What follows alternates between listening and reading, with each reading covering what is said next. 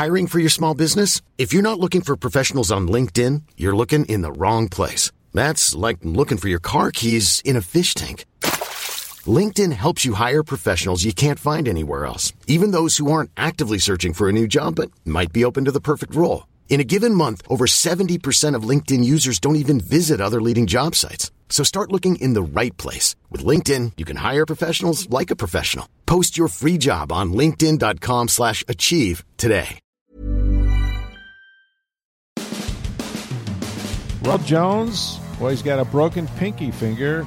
He could possibly miss a game. We'll tell you what Bruce Arians had to say about that. Tom Brady, he yawned. I was listening during his interview with Jim Gray on Westwood One. Wonder when the Bucs offense will wake up early in games. He mentioned that as well. And are the Gators no longer shoo-ins to make college football's playoffs? See what I did there? We'll talk about Marco Wilson's mistake.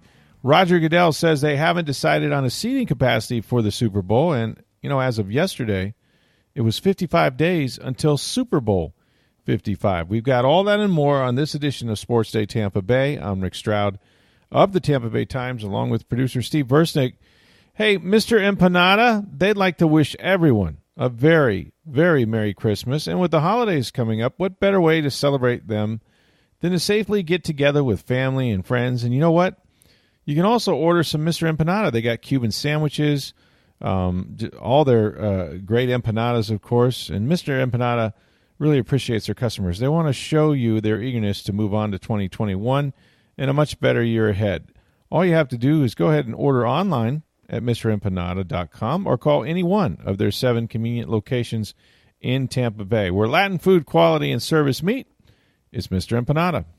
All right, Steve, we are chock full of stuff coming off the weekend, of course. Didn't have much time to discuss much beyond the Bucs yesterday on the podcast. We'll talk about them as well. But also, man, so much going on in the world of sports right now, which we'll get to here in just a minute.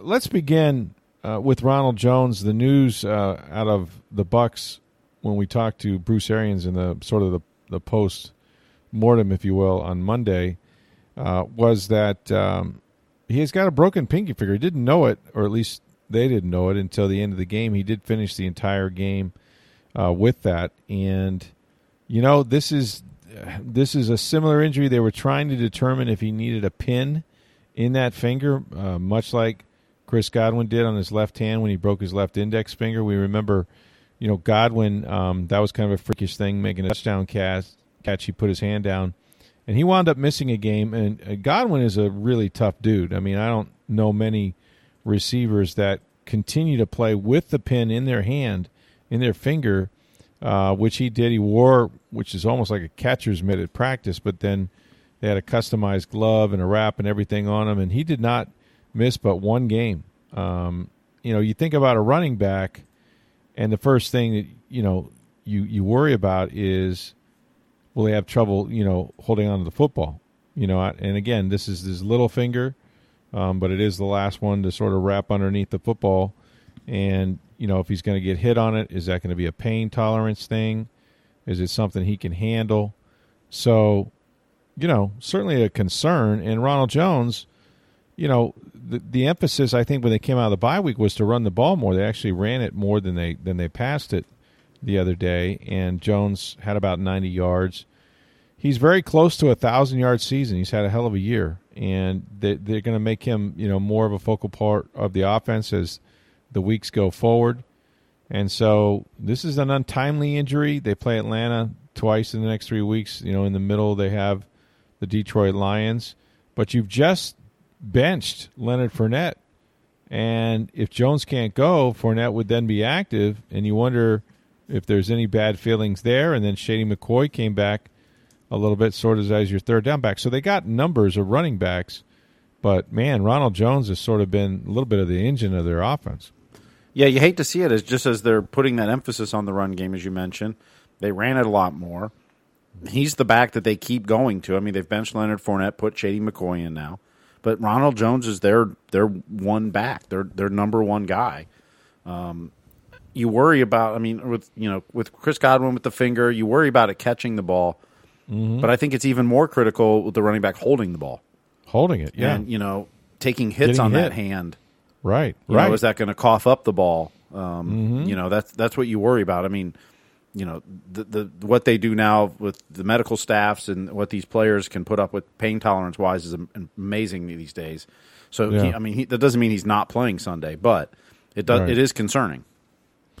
You know, it's funny. Like I obviously didn't play football. Well, maybe it's not obvious. I'm big enough to play, but folks, I did not play football. I sound like Howard Cosell, the late great, you know, ABC, and I never played that game. But I did play baseball, and you know, and I've been an athlete, played high school basketball and all that. The thing about your hands that you almost take for granted is there's a lot of nerve endings in them, and it's very painful when something happens to one of them, and it radiates through your entire body. I remember I did something really stupid late in my career. This is not about me, but I'll make it about me. It was one of the last series of college baseball, and it was early. Like we usually play like 4-game series, and it was like game 1 or something like that. And I actually, it was rare, but I got a hit, and I was rounding first, and I slipped, like did one of those wipeout deals. And when I did, I reached my hand down to kind of like keep from going head over tea kettle, and I stepped on my finger. It was the dumbest thing I've ever done. But I spiked myself, for lack of a better term. And it sort of cut it open. Well, more than sort of, it actually did cut it open. But it wasn't broken. It was bruised. But just trying to grip a bat after that, and it's one of 10 fingers, right? So you think, well, how bad could it be? I still got 9 other ones that can swing the bat. No. It hurt like hell. And I managed to finish the game, but I missed most of that series because I couldn't put any pressure, you know, on the bat when you swing through. You want to be able to not, like, lose the bat. So what I'm saying is you just don't – like, these are the toughest athletes in the world. And, I mean, they're not babies like me, I'm sure. I don't know. And even by NFL standards, they said what Chris Godwin did was ridiculous, right? Like, that dude is, like – I think Bruce Arians called him the toughest receiver he's ever coached. We're talking about guys like Hines Ward, Larry Fitzgerald, you know. That's high praise. So – you know, we're going to find out, and I don't know that it'll be a matter of toughness, but if he gets a chance to play, you know, you're coming down the stretch here in these final 3 games, a turnover is huge. And even with 10 good fingers, Ronald Jones has fumbled the ball a few times this year. So, and then the other part of it is, and I know these guys are professionals, but, you know, Leonard Fournette's in the doghouse. I mean, it was something that Tom Brady had been asking for to play Shady McCoy. According to Shady McCoy, he says Brady had been asking for me each week. You know, you got to get Shady in there. Got to get Shady in there. Well, they finally did, and the reason they did was because Fournette's in the doghouse. He just hasn't played well. He had the 3 drops against the Rams, and then when they've handed him the ball, he just hasn't run it well. So no production. Now this is a guy that potentially, right, that maybe they would have an interest in signing to a longer term deal, perhaps as a free agent. I think it's clear now he won't be back. Plus, you know, with Ronald Jones' success. But now you got to turn to him and say, hey, we need you, big guy. And he may be your primary back, you know, because I don't know that you're going to put that 20-25 carry load on Shady McCoy. So it's good you have him, but by the same token, you wonder what his mindset is. I would imagine much like Shady, who just couldn't wait to get back in there, and I thought in addition to having fresh legs, he was really determined. He had some determined runs. But that depth at running back is going to be tested because you never thought about, well, what if they lose Jones? You know, because we just haven't seen a whole lot. The 100-yard game, I think it was against Carolina early in the season, that, you know, Fournette had. Shady really has barely played. And then you've got guys, you know, some of the rookies like Keyshawn Vaughn.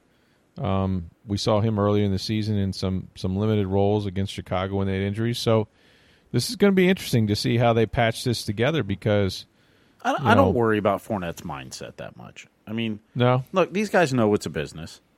I mean, he knows he's got Shady McCoy sitting there, who's another veteran, more veteran than he is.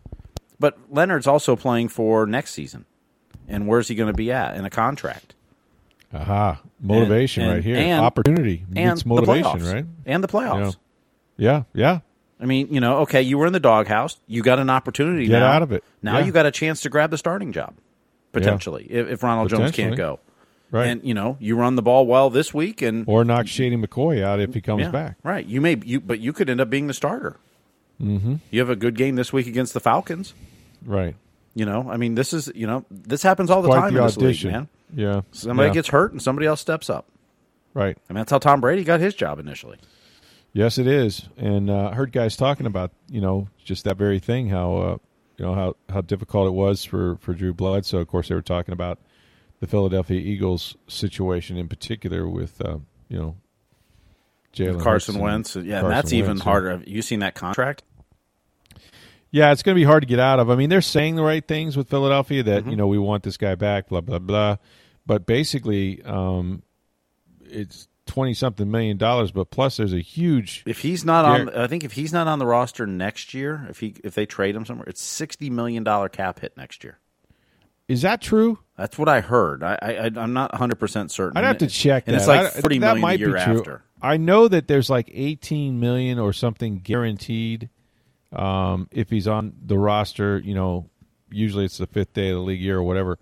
So a lot of the money that they would owe him would then become there'd be like guaranteed money moving forward into that contract. So yeah, it's not going to be good whether they trade him or not, but it could be worse if they decided to keep him. I'm really curious if they're going to cut ties with him. And frankly, one game, one start, albeit they beat the New Orleans Saints without Drew Brees, but one start, I don't think you just say, "Hey, we got our new quarterback." You know what I'm saying? Mm-hmm. I mean, they have failed. All I remember is before the Eagles won the Super Bowl, that guy was going to be the most valuable player in the league with 33 touchdowns. Mm-hmm. And to a man, everybody said, well, it's the worst luck in the world. He would have won this game. He would have taken us there, And all of a sudden, Nick Foles becomes a folk hero. But everything's gone south since then. And I don't think they have great receivers. And the one element that Jalen brings you is that he can run the football, and he's a winner. I love the kid. I think I would have had him on my team just to have him on the team. I think he's going to be great. But yeah, that's a sticky one. So we got Ronald Jones hurt. Oh, and then we talked a little bit about the slow starts the Bucs have had, and that happened again with the 5 plays in the first quarter. Hey, real quick, just on the Wentz thing, I was just looking it up. Mm-hmm. If he's not on, if he's released next year, Eagles would have $59.2 million in dead money. Whew. Well, that's fatal. You can't with the salary cap. That's probably going down significantly. He's untradeable, basically. I mean, that's what that is. Yeah, just he's untradeable. That's the dead money's $15 million guaranteed base salary. Yeah. Plus $10 million for the third day of the league bonus, plus a bunch of others. There's a whole bunch of numbers, but yeah, $59 million. And that's the thing. He's got some payouts due, so you're gonna have to take the cap hit if you get rid of him. But then you're gonna have to pay him cash money if you don't, on top of the cap situation. So it's there's really no good solution there other than he become the quarterback and play well. I was mentioning, so I was listening to Tom Brady. We talked about their slow starts. And we do this thing because, we get Brady usually on Thursday, sometimes Friday, but usually Thursday for about 7.5 minutes. It's about 6 or 7 questions anyway. And that's our availability for him for the week until after the game. But he does this thing and has for years on Monday Night Football on Westwood One with Jim Gray. You know Jim Gray because you banned him from Cincinnati. Tom, will you show contrition? No, that was somebody else. Yeah. Pete Rose. That was Pete Rose at was it the All-Star game? All-Star game, yeah. They came walking out there. They had all the greats. It was in Cincinnati. The All-Star game in Cincinnati. And that was an amazing. Wasn't that the year that Ted Williams came rolling out in the golf cart and all the All-Stars went up to him or something or not? I don't think it was that year, no. Okay. That was soon after because that was in Boston. They did that. There was some year where they had, I don't know, the greats of the great. Anyway, yeah. But that Jim Gray, the decision Jim Gray. So he does this thing on Monday night, so we always listen to it because, when Tom Brady speaks, you never know what he might say. He's Tom Brady. Maybe he'll tell us about the house he's building in Miami or about that speedboat. You never know. So I'm listening to him, and he's talking about this particular segment. He was talking about how he has to start faster, how he missed some throws, and it's really on him, to hit those. And there is some truth to that. Like we've talked about the Bucs starting slow. Really, it's Tom Brady has started slow. I mean, Tom Brady's had some, he's been hit a few times, but he's had some misreads. He's had some bad throws and maybe some decisions that he wished he had back. So while he's saying this, there's an interruption. You realize that Brady is yawning, like not just a little yawn. I mean, it was like, like you're like, what? What just? And he's like, Jim Gray's like, is this interviewing boring you, Tom? And Brady's like, oh, I'm sorry, man. He goes, it's been a long day, since I don't get much sleep after these games, and so on and so forth. And it's like, maybe he's not getting much sleep during the week, and that's why he gets a slow start on Sunday. Well, maybe, but you're thinking, hey, man, it was a 1:00 game, right? Yeah, well, they're undefeated at the 1:00 window, I believe, correct? I think so. But so see, these 8:00 interviews before Monday Night Football, those late games, he's too tired. That's my point. My point is, had this been a Monday night game, then he'd be out there yawning in warm-ups or something. I don't know. It was like 10 minutes before the kickoff. So they're going to try to have him back at halftime. I'm not sure he's going to be awake. I think that phone might just go straight to voicemail. I'm not sure. They may be looking for Larry Fitzgerald to come back and talk because he talks on Monday nights too. So that was interesting. But they, hey, look, and people were talking about, and I think I said this on the podcast. I mean, there were elements of that game that were very, very good for the Bucs. Like once they got a 2-score lead, their defense just went after, went after them with a vengeance. Right? I mean, 6 sacks on the day. Well, look at that series late in the game where the Vikings had driven down the field. It was it first and goal, but they were close. Yeah, they were inside the 15. They should have had an intentional grounding penalty. The refs didn't call. Right. On first down. Right. Second down, they bring the extra guy around and get the sack. And then another sack. Yep. And then get another sack. I mean, all of a sudden you thought the Vikings were going in to score and it was going to get real interesting. Right. And the defense gets, should have been intentional grounding and then 2 straight sacks, and then they missed the field goal. Right. And those are huge. At that point, the game was over, essentially. I mean, that series, those 3 downs that right there, after Minnesota had driven down the field and got in scoring, got it first and goal. And credit to Todd Bowles and his defense. I mean, in the play calling and the execution, it was phenomenal. Yeah, they did a good job. They didn't blitz as much. The one thing they were concerned with, and they stopped it, was guys like Jefferson getting behind them, and that didn't happen. I mean, they kept everything in front. I think they learned from Tyreek Hill. Yeah, right, exactly. We're not going to let them just burn by us one-on-one all day. And a couple times, Cousins had to pull the ball down because the coverage was good, and when he did, that's when he got hit and sacked. So everything kind of worked. We've always talked about how the rush and the coverage has to work together. Well, it really did in that game. And, of course, when you're up 2 scores and it's late in the game, that's where the sacks come, right? But to have 6, that's a big number. They did that, I think, once earlier this year. And then all of a sudden now you look and you go, Shaq Barrett has moved to the right side. In the last 2 weeks, he's had 3 sacks and a forced fumble. But Jason Pierre-Paul hasn't really slowed down on the other side, and he's got like 9.5 sacks already. And in the last 2 years, these guys are at like 45.5 sacks. Now, I realize 19.5 of those were Shaq's last year, and that they count. If you consider JPP missed 6 games, right? Mm-hmm. He missed 6 games, and he still finished with 8.5. So 45.5 sacks out of those 2 guys. That's about as good as that's got to be tops in the league, I would imagine, without even looking. But, next year, you've got Shaquille Barrett's going to be a free agent again. I guess they could apply the franchise tag one more time if they wanted to. Mm-hmm.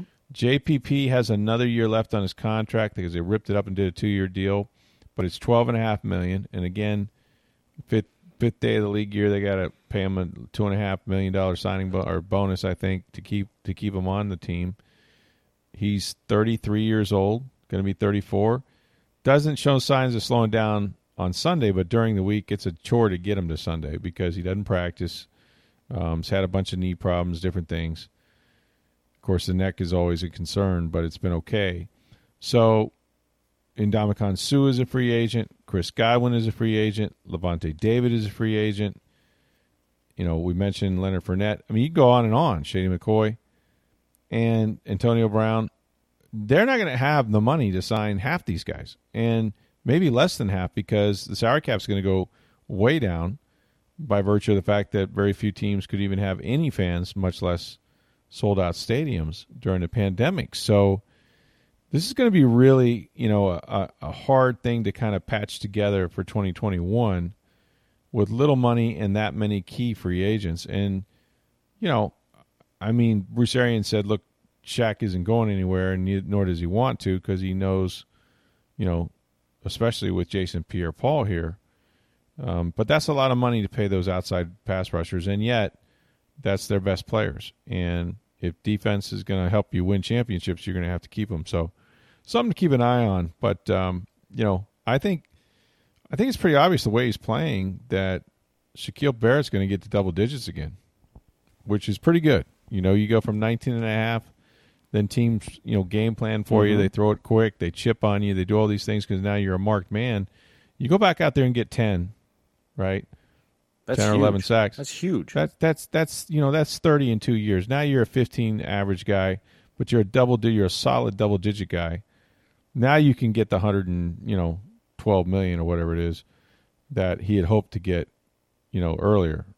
Not the youngest cat in the world. I mean, he's 20. I think he's 27, but still, maybe 28 almost. But you know, that production is off the chain good. So that'll certainly be something to watch. And those guys were really good at the end of games. And that's the thing; they hadn't had a lead in so long that when you get teams and make them one dimensional, and Kirk Cousins had been hit a lot, but that was huge. That was huge for them. And that's the sort of defense that they need to play that they were playing earlier. Okay, here's what we haven't talked about, and don't know what you were doing if you saw it live or not. I watched this whole game. I was fascinated, and I didn't necessarily think that this would ever happen, that LSU could actually beat the Gators, because LSU has been god-awful this year, and they were missing half the god-awful team that they had put out there. And they were also down to, I think, their third or fourth quarterback. And they got a new Tiger King. Yeah, right. A new Tiger King. And it's somebody we all know. It was Brad Johnson's kid, Max. I mean, and I got to doing the math on this, and I already feel, you know, every day I feel old enough for many reasons, not the least of which is I've seen some players that I covered. I've seen their sons in the league. But Max Johnson was in his dad's arms after they won the Super Bowl, or as the clock was ticking down.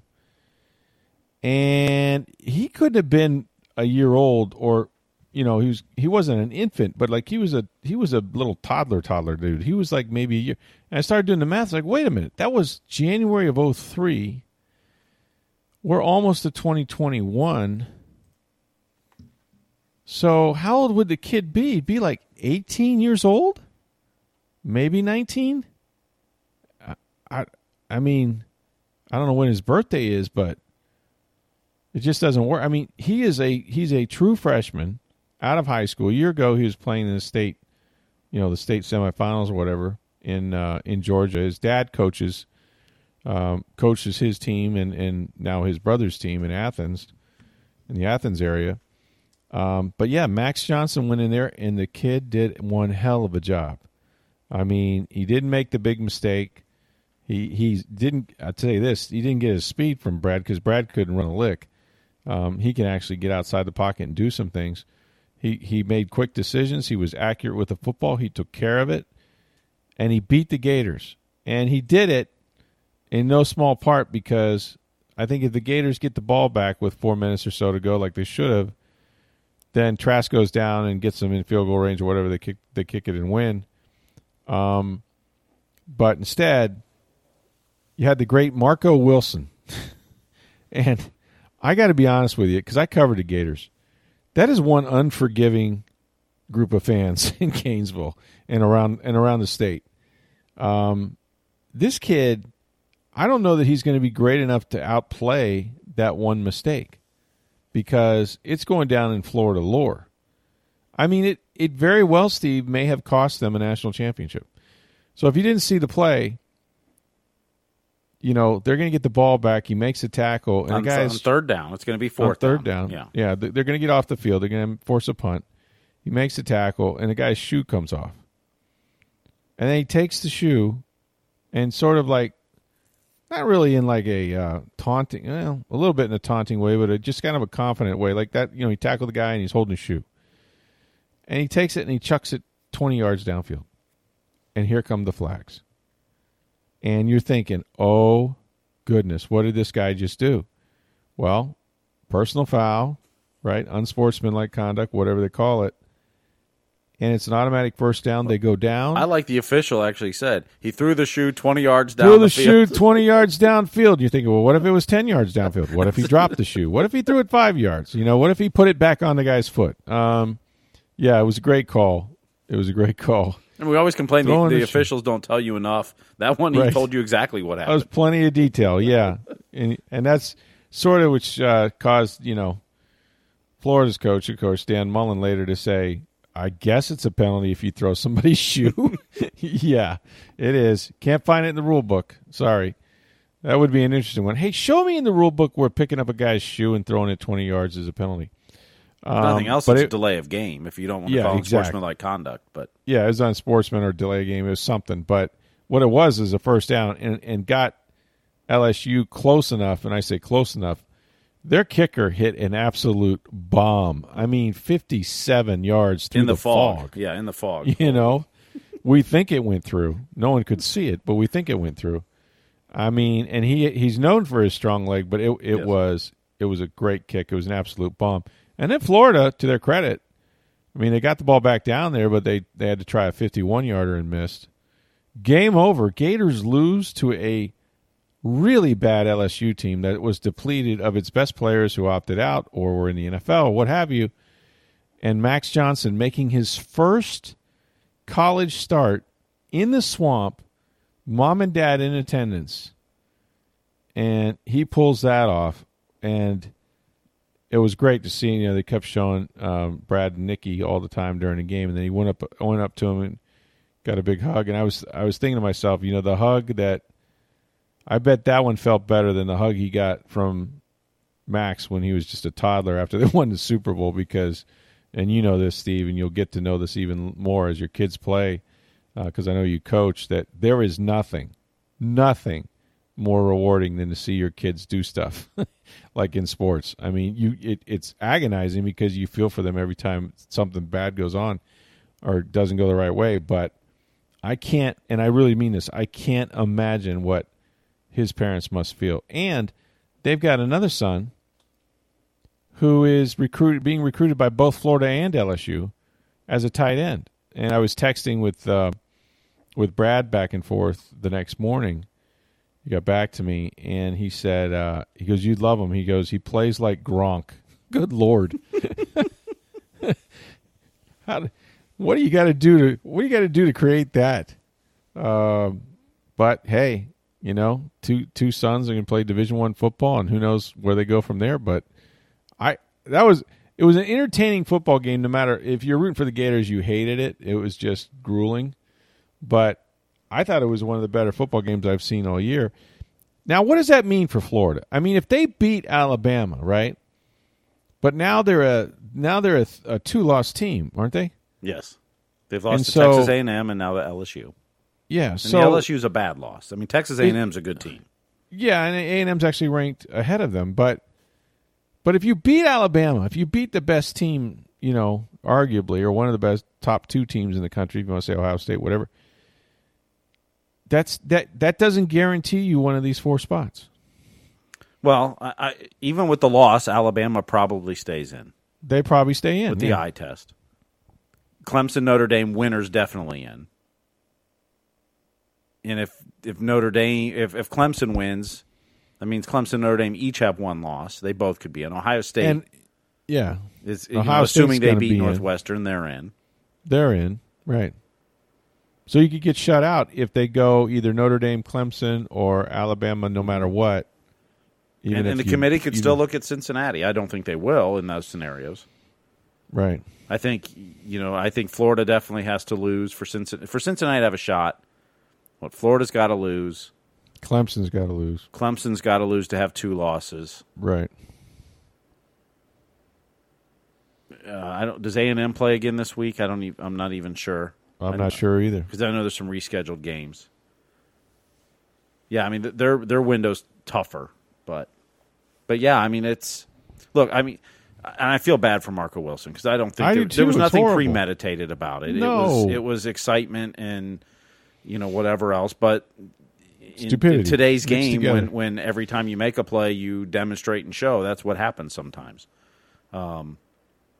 I feel bad But for not him, only that. but it cost Florida a shot at the national title potentially. It also potentially cost Trask a shot at the Heisman. That too, yes. Because I think if he's not in the playoff, he's not getting the Heisman.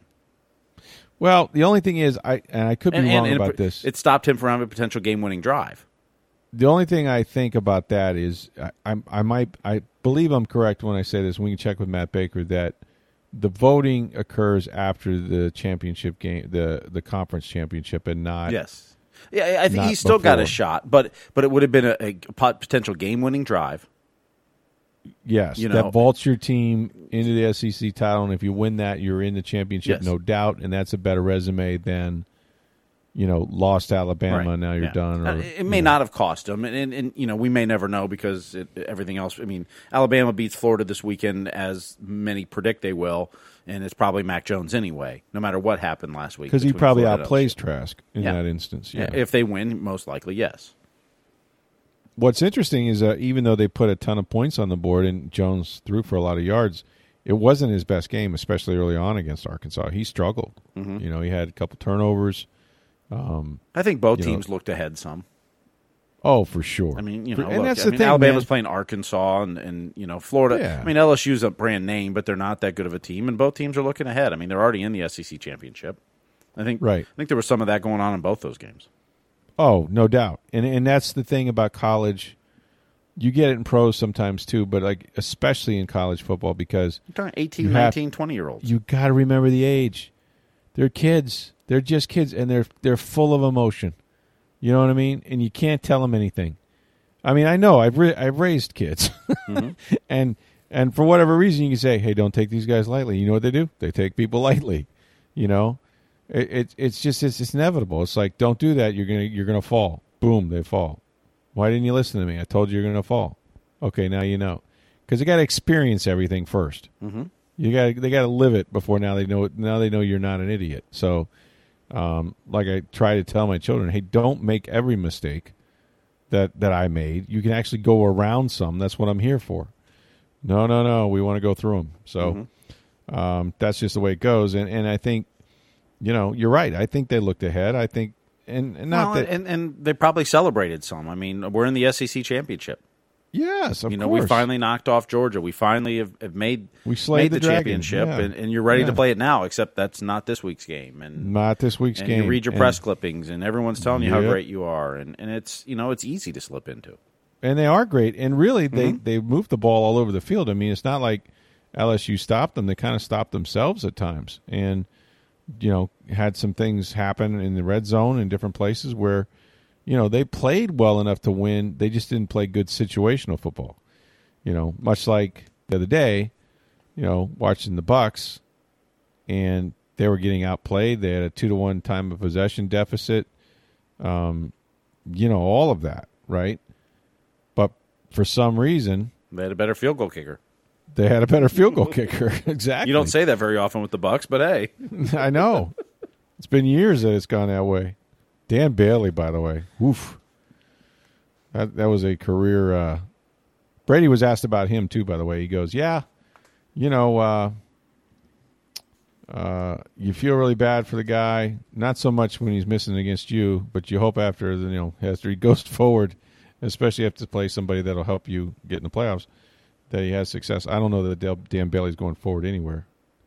As we do this podcast, I imagine he's probably been let go, but perhaps not. Anyway, it was that was tough to watch, and I do feel so. And the thing about it is, and this is not like mistakes in the past. I mean, social media is so bad.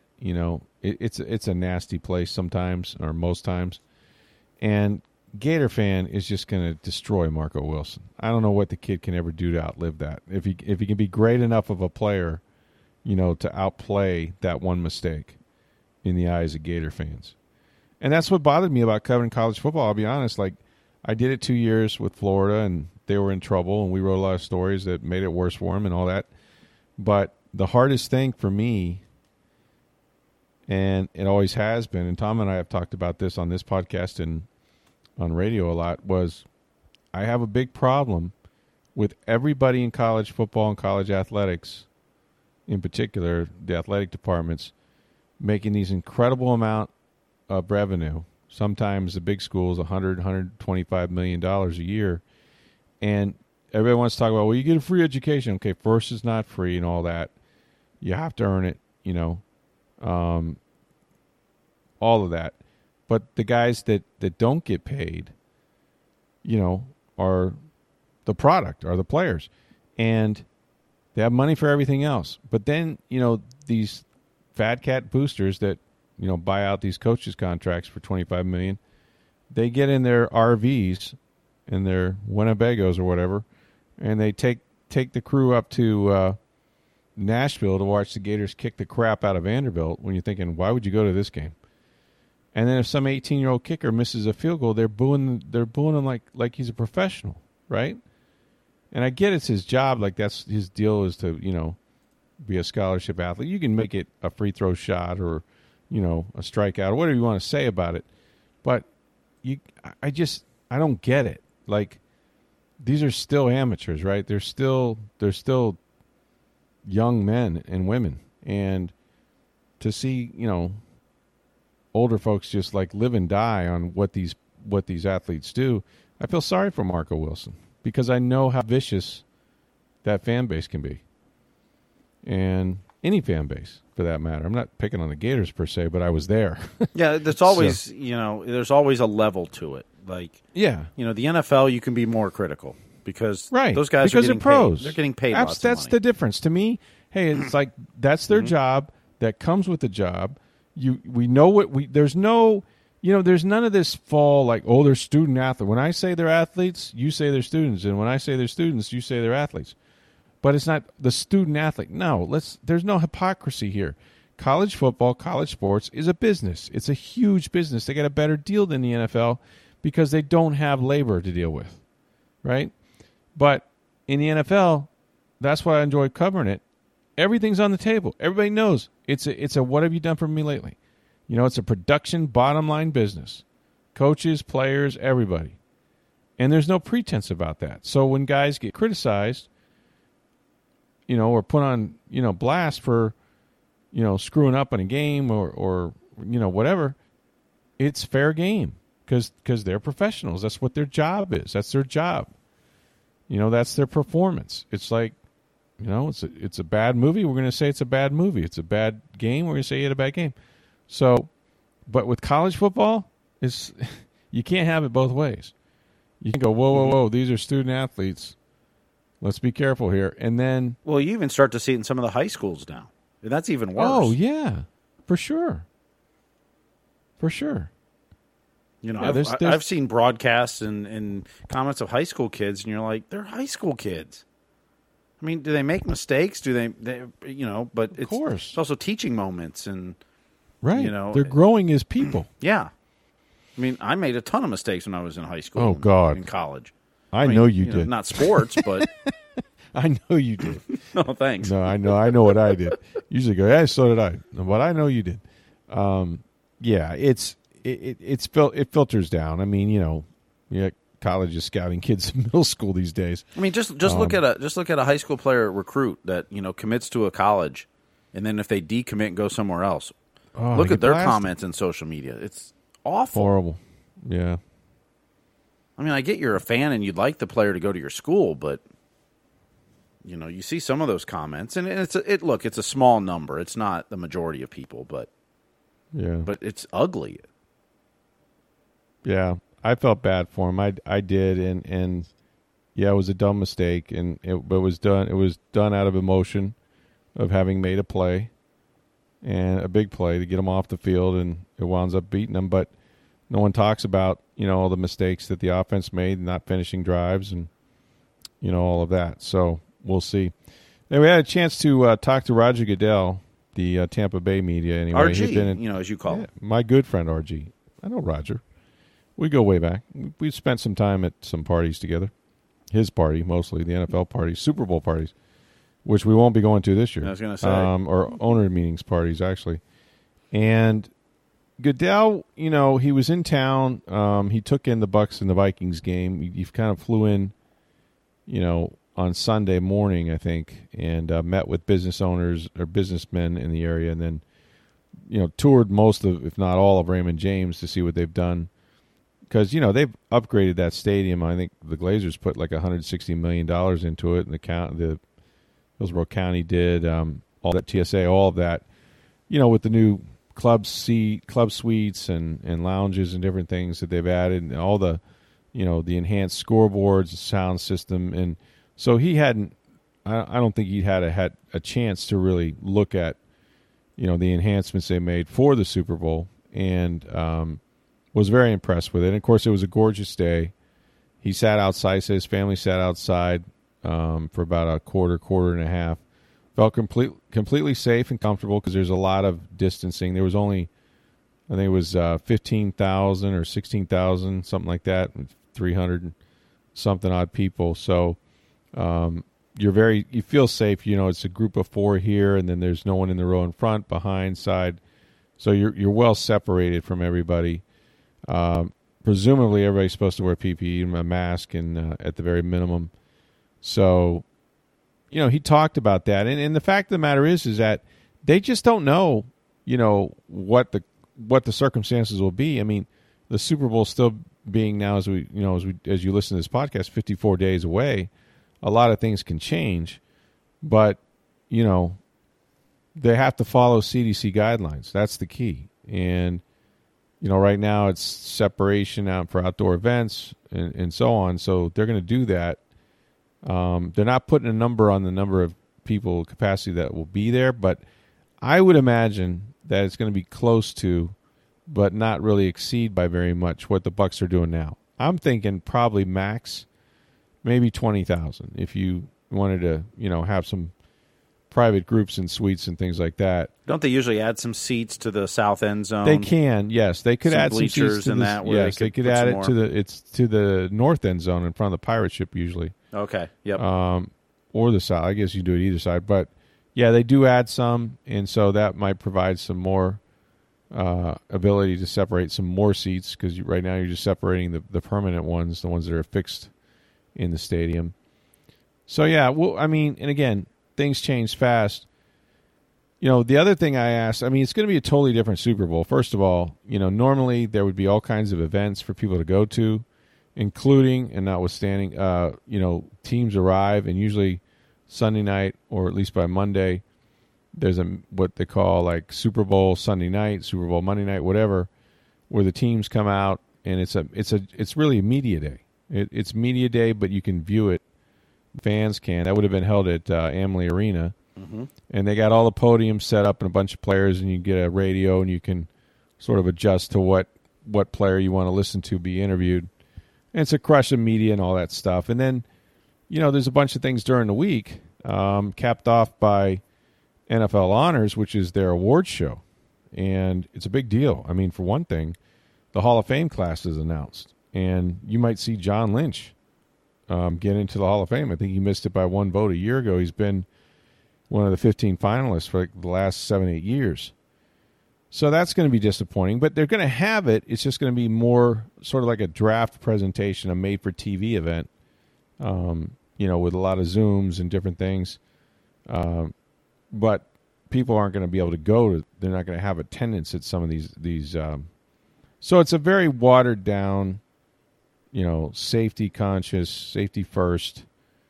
We don't want to have super spreader event. Super Bowl, not super spreader. We don't want super spreader 55, Super Bowl 55. And I don't think corporations are going to come down here. I mean, I'm sort of plugged into the hospitality business a little bit with what my wife does and things. And, corporations are not scheduling parties like they normally would. They're not bringing in a lot of people. So the economic impact is going to be really down. I mean, incredibly low compared to what a Super Bowl would be. And so Goodell was asked, hey, will the owners give more consideration the next time to whatever the next Super Bowl is to Tampa, since it kind of got ripped off a little bit. It's not their fault. And he wouldn't commit to it, but he did acknowledge that, hey, look, and it seems like that's the case every time Super Bowl's here. It's Gulf War, it's something. But depending on how Tampa responds, the owners look favorably upon that. And they've already had, I think he said it was the fourth most Super Bowls of any city at this point, so they like coming here. But here's the thing. If this would have been L.A. Super Bowl, which it was supposed to be, right, and this happened to L.A. and that question came up, the answer would be absolutely we're coming back here. I totally agree. Yeah, and why couldn't you just say it? Why couldn't you just say, because well, of course. Tampa was a fallback. I mean, 2009 was the last Super Bowl that Tampa's hosted? 2009, yeah. Pittsburgh against the Cardinals. And Tampa hadn't been awarded one. They've awarded through 2023 or 4 or even 5 3 at or this 4, point. yeah. I think like 26 is awarded, but there's still 25, something like that. Right. And Tampa hadn't won any of them. Nope. I mean, Goodell says, though, they're always in, right there, but they haven't been awarding them to Tampa. I mean, this was they have a rule that you can't host a Super Bowl in the stadium's first year. Well, the LA stadium got delayed. Right. And didn't open last season as it was initially planned. Right. So it opened this season, so they couldn't host a Super Bowl, which is why Tampa has it. Yeah, it's exactly why they have it, and it's sort of that's what we're known for. We're known for, being that scramble city. And you look, the Lightning and the Tampa Sports Commission did it with the NHL All-Star Game a few years ago. All-Star Game, yeah, exactly. Where at the last minute they awarded it with a lot less time, and because they know Tampa can pull off those things. Yeah, Rob Higgins and the Sports Commission do a fantastic job. We're the girlfriend that always takes the guy back. You know what I mean? Like no matter what he does, it's like I know you were running around and for 2 years. Oh, come on back. I forgive you. But in a pinch, that's what Tampa is known for. So, and they'll pull it off again. I'm quite convinced that it'll be under the circuit and it'll be memorable and it'll be emotional. Like there's a lot to this 2021, number one, and as the day we talked to Goodell, we're watching history with people getting the first vaccines for coronavirus, for COVID-19, and it's healthcare workers. And I even asked Roger, because I got to ask a question after everybody else had. I was like next to last. I don't know how that happened, but anyway, by the time they got to me, I was like, hey, about these vaccines that are out there. Because, look, we're not naive. I mean, the league, somehow they managed to make a deal with some testing sites, and when tests weren't really that available, every team in the NFL had an unlimited amount of them. How'd they do it? Well, they paid for it. That's how they did it. Money talks. So I thought I'd ask, we're 55 days away, Raj. How will this vaccine impact the players or the coaches or the staffs? Because, are you going to try to get them vaccinated at some point? Like, is the NFL going to try to take care of this for their players? And he's like, look, that's handled at another level. It's not in our hands, and states have their own priorities, and the priorities are, medical personnel, first responders, at risk folks, elderly, et cetera. And he goes, we're not part of those groups, so no, we're not attempting to try to have vaccines provided to players right now because we're not eligible.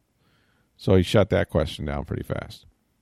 And look, that's the way you really want it to be. I mean, I want first responders sure. and those that are in the biggest need to to get. Now, as much as I want to see the Super Bowl played in sports and I enjoy it, but the priorities are those that are at risk. Absolutely. Hiring for your small business? If you're not looking for professionals on LinkedIn, you're looking in the wrong place. That's like looking for your car keys in a fish tank. LinkedIn helps you hire professionals you can't find anywhere else, even those who aren't actively searching for a new job but might be open to the perfect role. In a given month, over 70% of LinkedIn users don't even visit other leading job sites. So start looking in the right place. With LinkedIn, you can hire professionals like a professional. Post your free job on linkedin.com/achieve today. Finally, just a quick Rays note. Hunter Renfroe, who was their big home run hope that they brought in from San Diego, I guess, Steve, they had a chance to go. They could have gone to arbitration with this guy. They could have done some things to keep him around. Well, they needed roster spots to protect some of the guys from Rule 5, and that they had to add to the 40-man roster. So one of the ones they made was they DFA'd Hunter Renfroe. And he essentially got the same kind of money he would have got in arbitration, but he gets it from the Red Sox. Right. But, I mean, the other problem is the Rays have a lot of outfielders. They do. At this point. So looking at his production last season and what you project this year and the other guys you have that obviously you feel more confident in, then that's the decision they made. So he goes to the Red Sox. And they did him a solid by letting him go now, because they could have, waited until some of those jobs were being, taken by guys that were released or whatever as free agents come around. But, it just, look, there's better outfielders here. He's always been a streaky player in terms of hitting and home runs and things like that. It'd be damn interesting to see him with the Green Monster, though, if he gets the ball up in the air enough. Problem is he strikes out so much, but that's just what you get with him. Pretty good outfielder, good arm. Yeah, streaky hitter that just never found many streaks. Right. No, not or many good ones at least. Yeah, he found some streaks that just weren't very good ones. So, yeah, happy trails to Hunter Renfroe as the Rays. That's not the outfielder that most Rays fans would be upset about it if they got rid of. By the way, that would be KK. But as we sit here tonight, or and do this podcast for Tuesday, he is still a good part of the Rays. Hey, tomorrow we're going to have Tom Jones, my former radio partner, longtime columnist of the Tampa Bay Times, your favorite as well, now with the Pointer Institute, will be with us on the podcast, maybe for a night or two. We'll see. Friends, hey, remember to check out Mr. Empanada. First of all, they want to wish you guys a very, very Merry Christmas. They want to make sure we told you that. You got the holidays coming up. What better way to celebrate than getting your family safely together at Mr. Empanada's, or if you want to gather in your homes, any gathering can include their mini empanadas or the Cuban sandwiches. Mr. Empanada really appreciates their customers. They want to show you how eager they are to move on to 2021. So all you have to do is go ahead and order online for your party platters at MrEmpanada.com, or you can call any one of the 7 convenient locations in Tampa Bay. Where Latin food quality and service meet, it's Mr. Empanada. For Steve Verstick, I'm Rick Stroud of the Tampa Bay Times. Have a great day, everybody.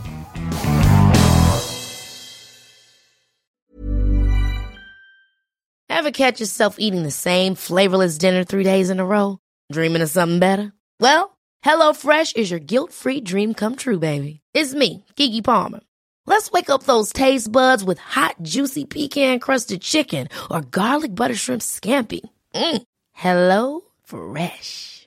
Stop dreaming of all the delicious possibilities and dig in at HelloFresh.com. Let's get this dinner party started.